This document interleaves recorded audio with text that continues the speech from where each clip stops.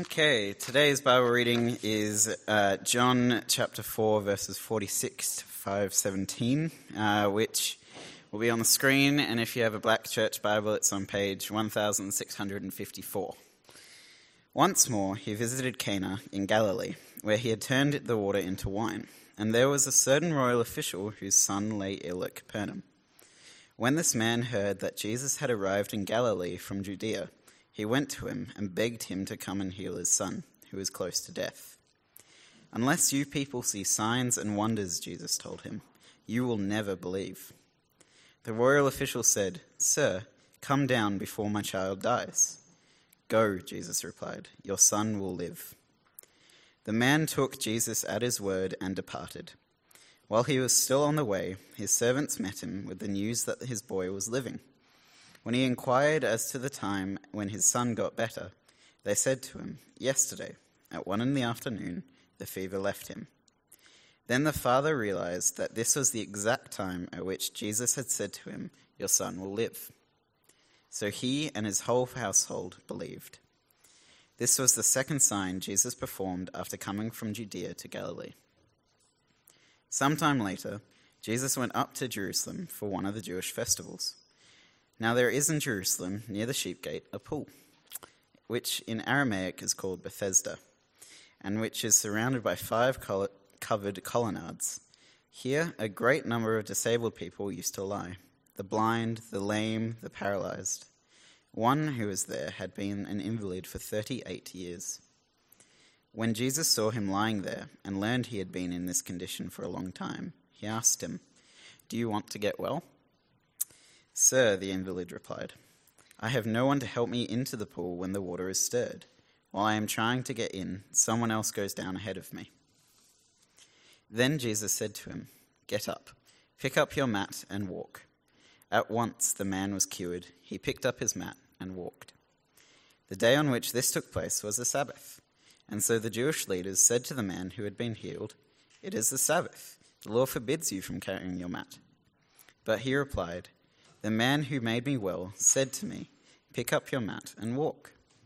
So they asked him, "Who is this fellow who told you to pick it up and walk?"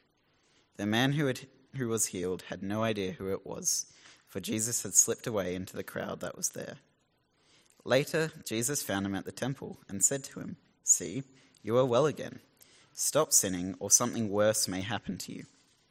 The man went away and told the Jewish leaders that it was Jesus who had made him well. So, because Jesus was doing these things on the Sabbath, the Jewish leaders began to persecute him. In his defense, Jesus said to them, "My Father is always at his work to this very day, and I too am working." Okay, let's pray. Father in heaven, thank you for these wonderful times when people meet Jesus. Jesus meets people.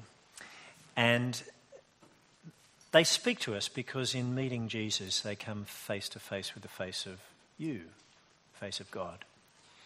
So Heavenly Father, please open our eyes and help us to understand what it's like to meet you in the flesh and to learn something of your attitude to us and how you treat us. Please increase our faith in Jesus' name. Amen.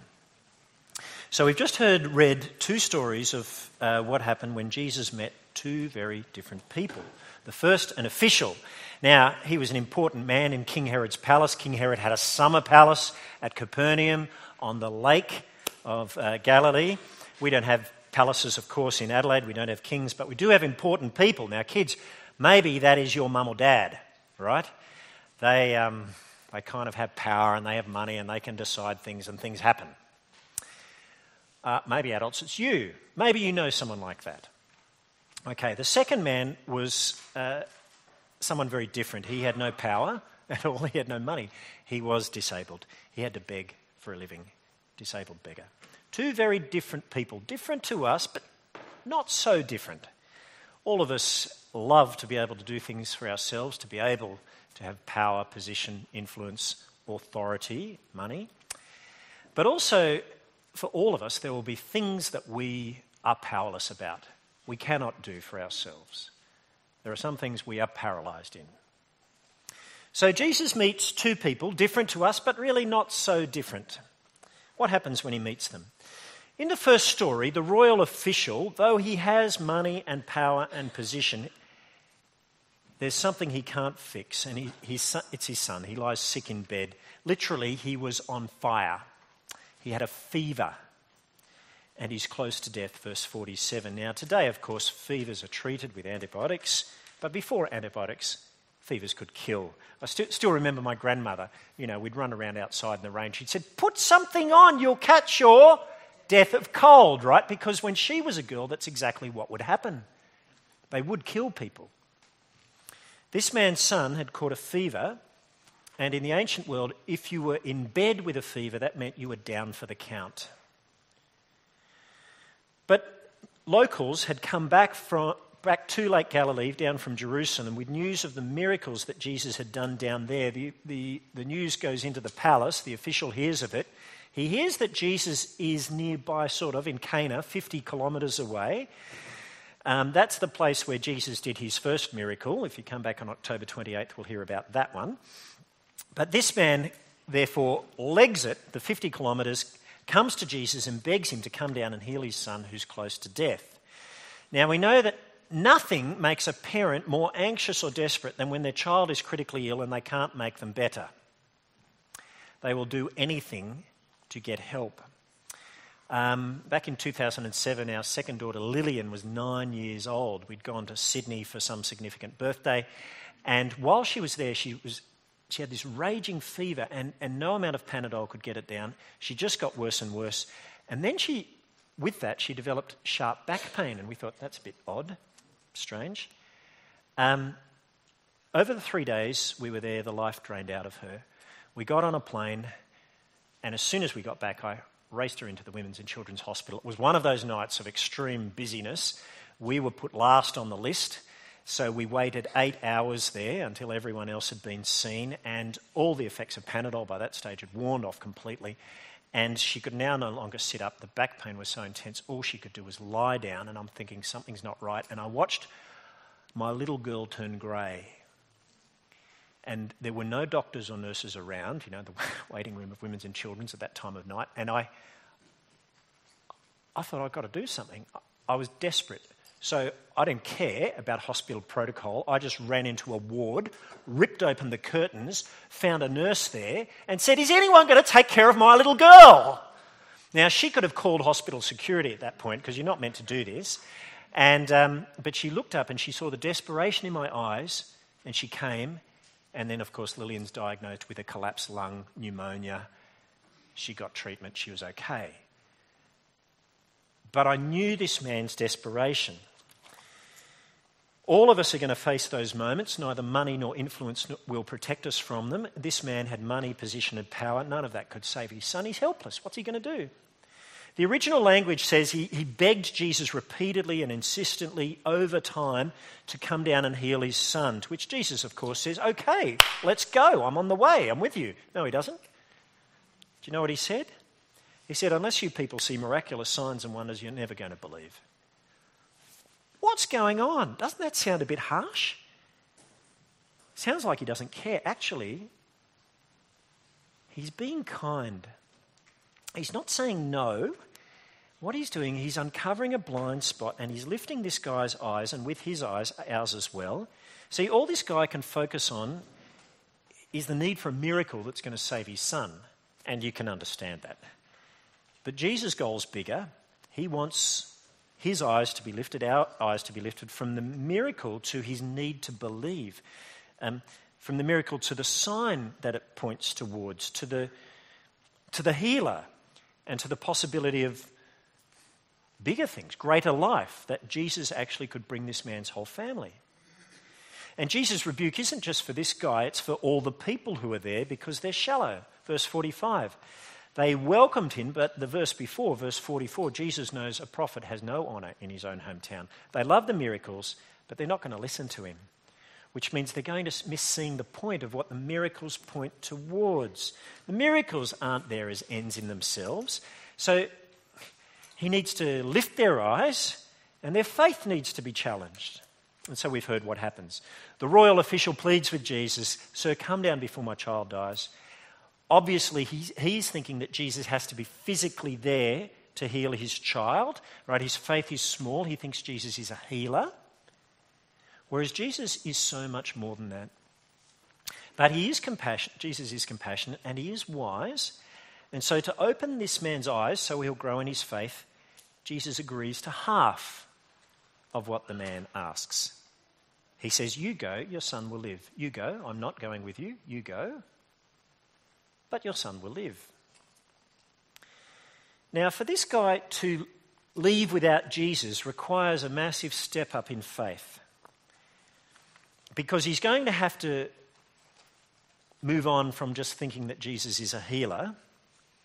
He's going to have to move on to thinking Jesus somehow has authority over life and death and can control this just by speaking. You go, your son will live. All that Jesus has given him, it's no proof he hasn't seen a miracle. All that Jesus has given him is his word. It's exactly what we have. We just have a promise, a word. Jesus challenges him to believe that word, to act on it, to go, even though he's got no way of knowing for sure that that word has been effective.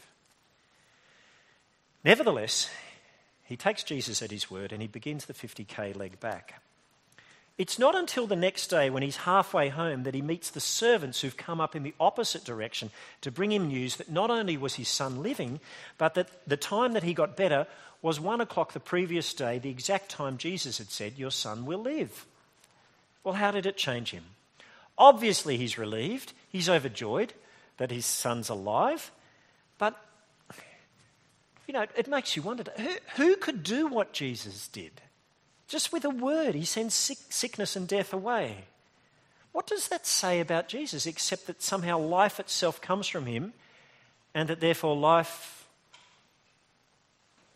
beyond death could come from him too, which means that would be good news not just for this man, but for everyone in his household who trusts in Jesus. This is exactly what happens. With the confirmation that Jesus' word was enough to bring his son back from the dead, verse 53, he and all his household, which means all his family, all his servants, believed. So the miracle of life given to the boy was only actually ever a sign of the greater miracle of life which Jesus offers everyone who believes.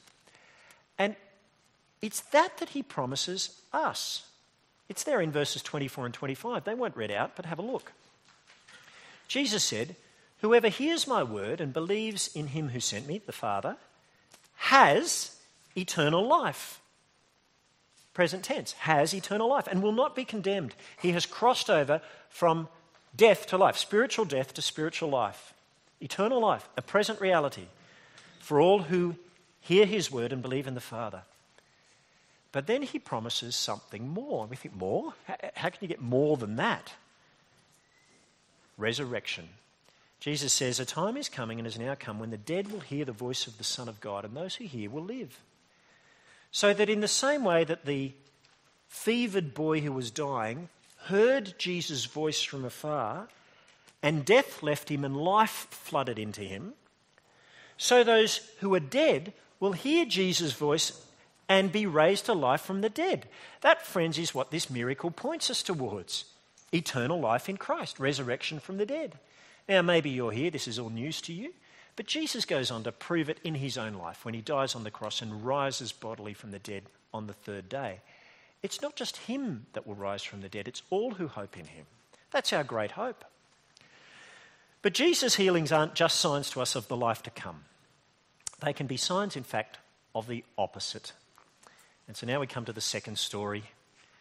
It's similar but different. In the first, it was the official who came to Jesus for healing. In the second, it's Jesus who comes to the man and offers healing. So it's a bit different.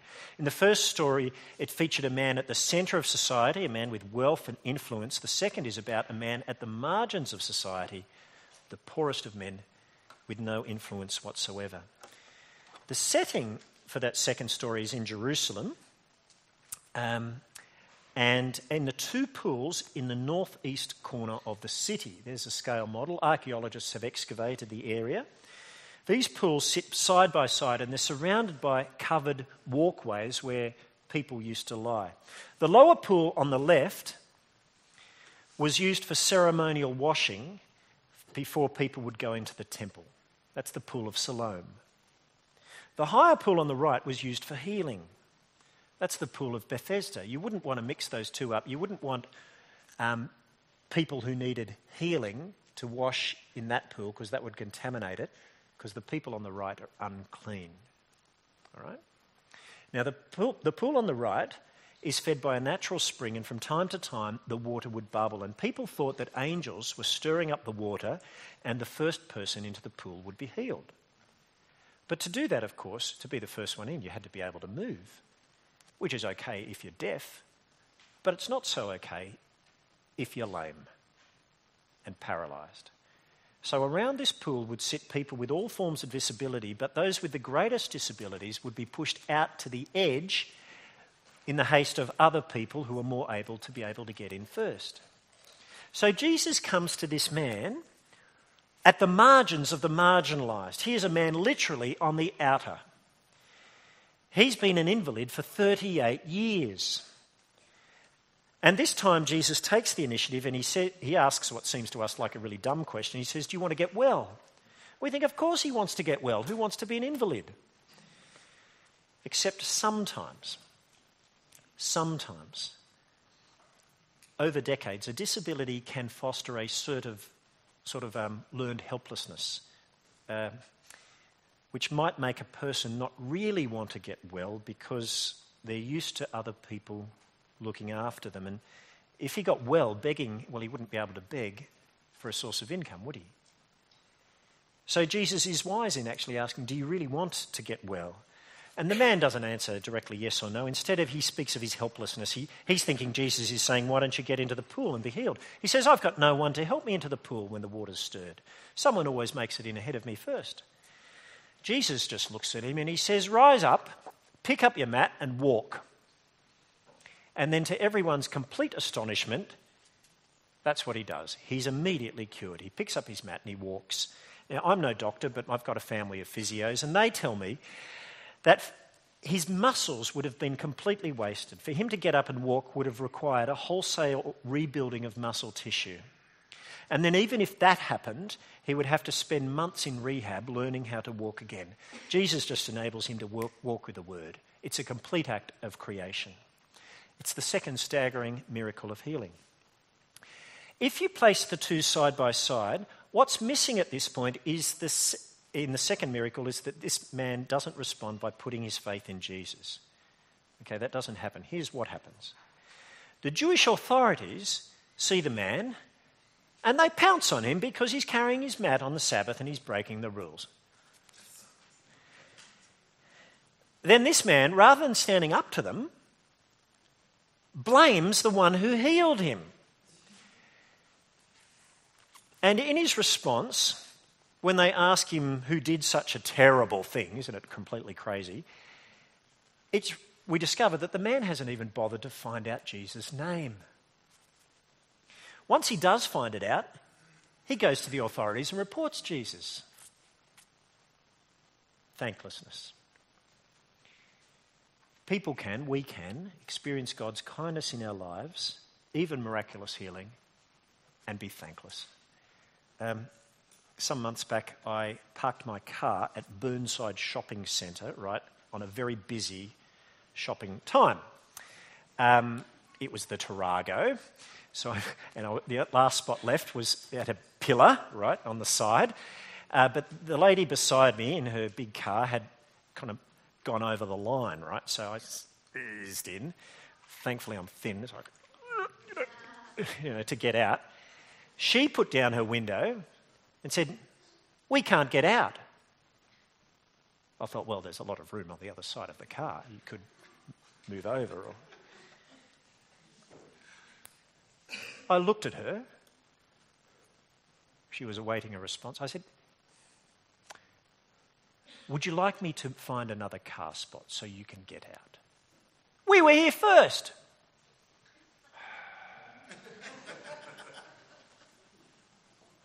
I sucked in my breath, I bit my tongue, and I drove out. Tried to find another car spot. Next, we were on the Travelator, moving up to the shops together. It takes quite a while to go up that, right? It goes fairly slowly. And I was standing there. We were the only ones on it. I was just waiting for one word, just one, just to say thanks. Never came.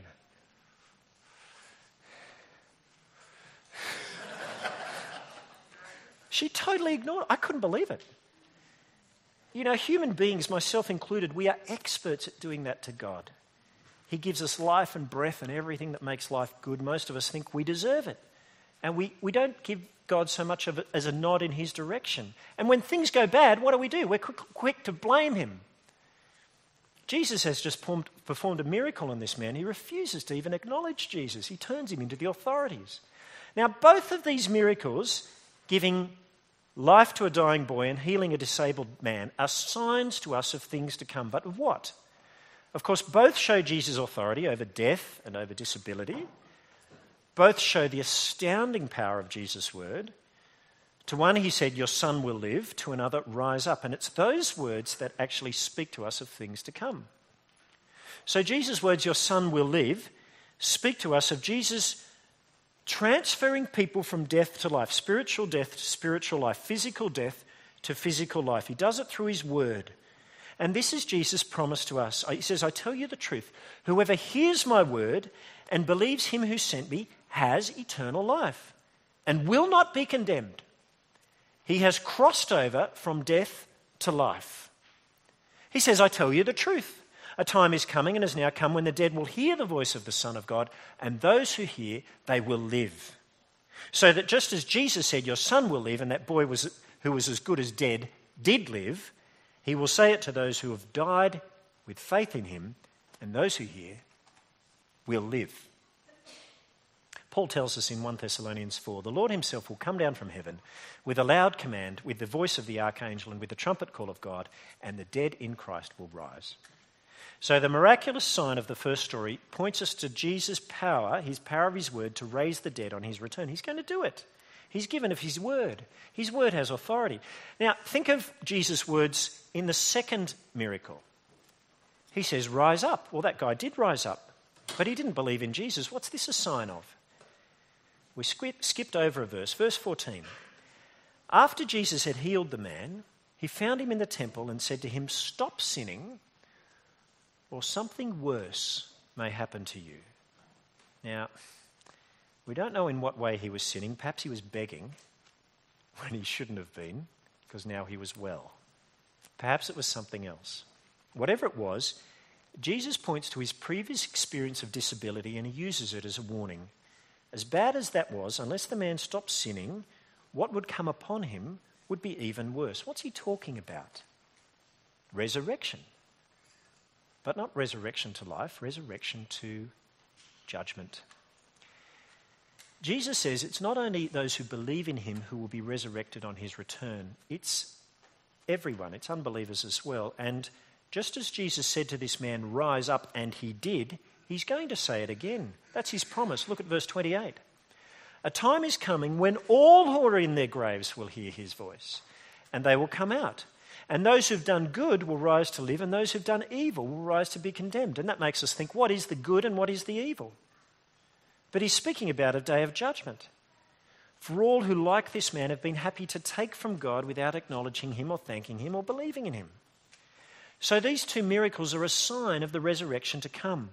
For those who respond with belief in Jesus, the sign of life given to a dying boy is a sign of eternal life, which we can now have, but also of the day when he'll rise us from the dead.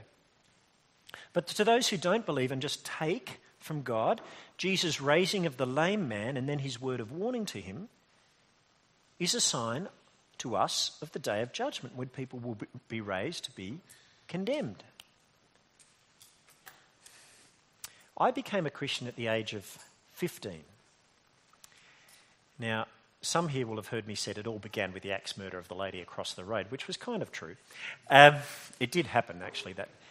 But the main reason I became a Christian was because my mum, who's not a Christian, she taught me when someone does something for you, it's right to say thank you. And I realised whilst many people had done lots and lots of things for me, no one had ever done for me what God did for me in sending his son to die on a cross for me so that I shouldn't be punished, but I could be set free from the punishment that was due on me. No one had done that for me. How could I walk away from that without saying thank you? I couldn't. So I said thank you. I became a Christian, and I received the life that God promised me because of it. To walk away from a gift like that, to me, seemed the height of rudeness and the most tragic mistake you could ever possibly make. Now, I don't know everyone here. If you know what God has done for you and you haven't yet said thank you and placed your trust in Christ, don't you think it's about time to stop being rude, frankly? Really. To do what that second man did and walk away from what had been done for him without even acknowledging. The right response is to do what the first man did, to take Jesus at his word, to believe that he had power to do what we cannot yet see, and to trust him, because the day of resurrection is coming. Jesus says it. Verse 25, a time is coming and has now come when the dead will hear the voice of the Son of God, and those who hear will live. He promises us this. A time is coming when all who are in their graves will hear his voice and come out. Those who have done good will rise to live, that is, those who have believed in Jesus, because that's the good that he wants. And those who have done evil, disbelief, will rise to be condemned. Jesus also promises us, whoever hears my word and believes him who sent me has eternal life and will not be condemned. He has crossed over from death to life. These miracles are a sign of things to come. Through them, God is speaking to us and he's making us think, how do we respond? Are we responding in faith or not? That's the challenge. Will you pray with me? Father in heaven, help us not to be so rude and thankless that we don't actually place our trust in you and respond with gratitude. Thank you, Father, for these two miracles which have been recorded for us, which teach us about things to come. And inasmuch as Jesus has authority in his word to raise the dead, to heal people who are paralysed, help us now to take seriously his word to us, because it carries authority. And we pray, God, that you'd keep working in our lives so that we'd respond in the way you want us to. In Jesus' name, amen.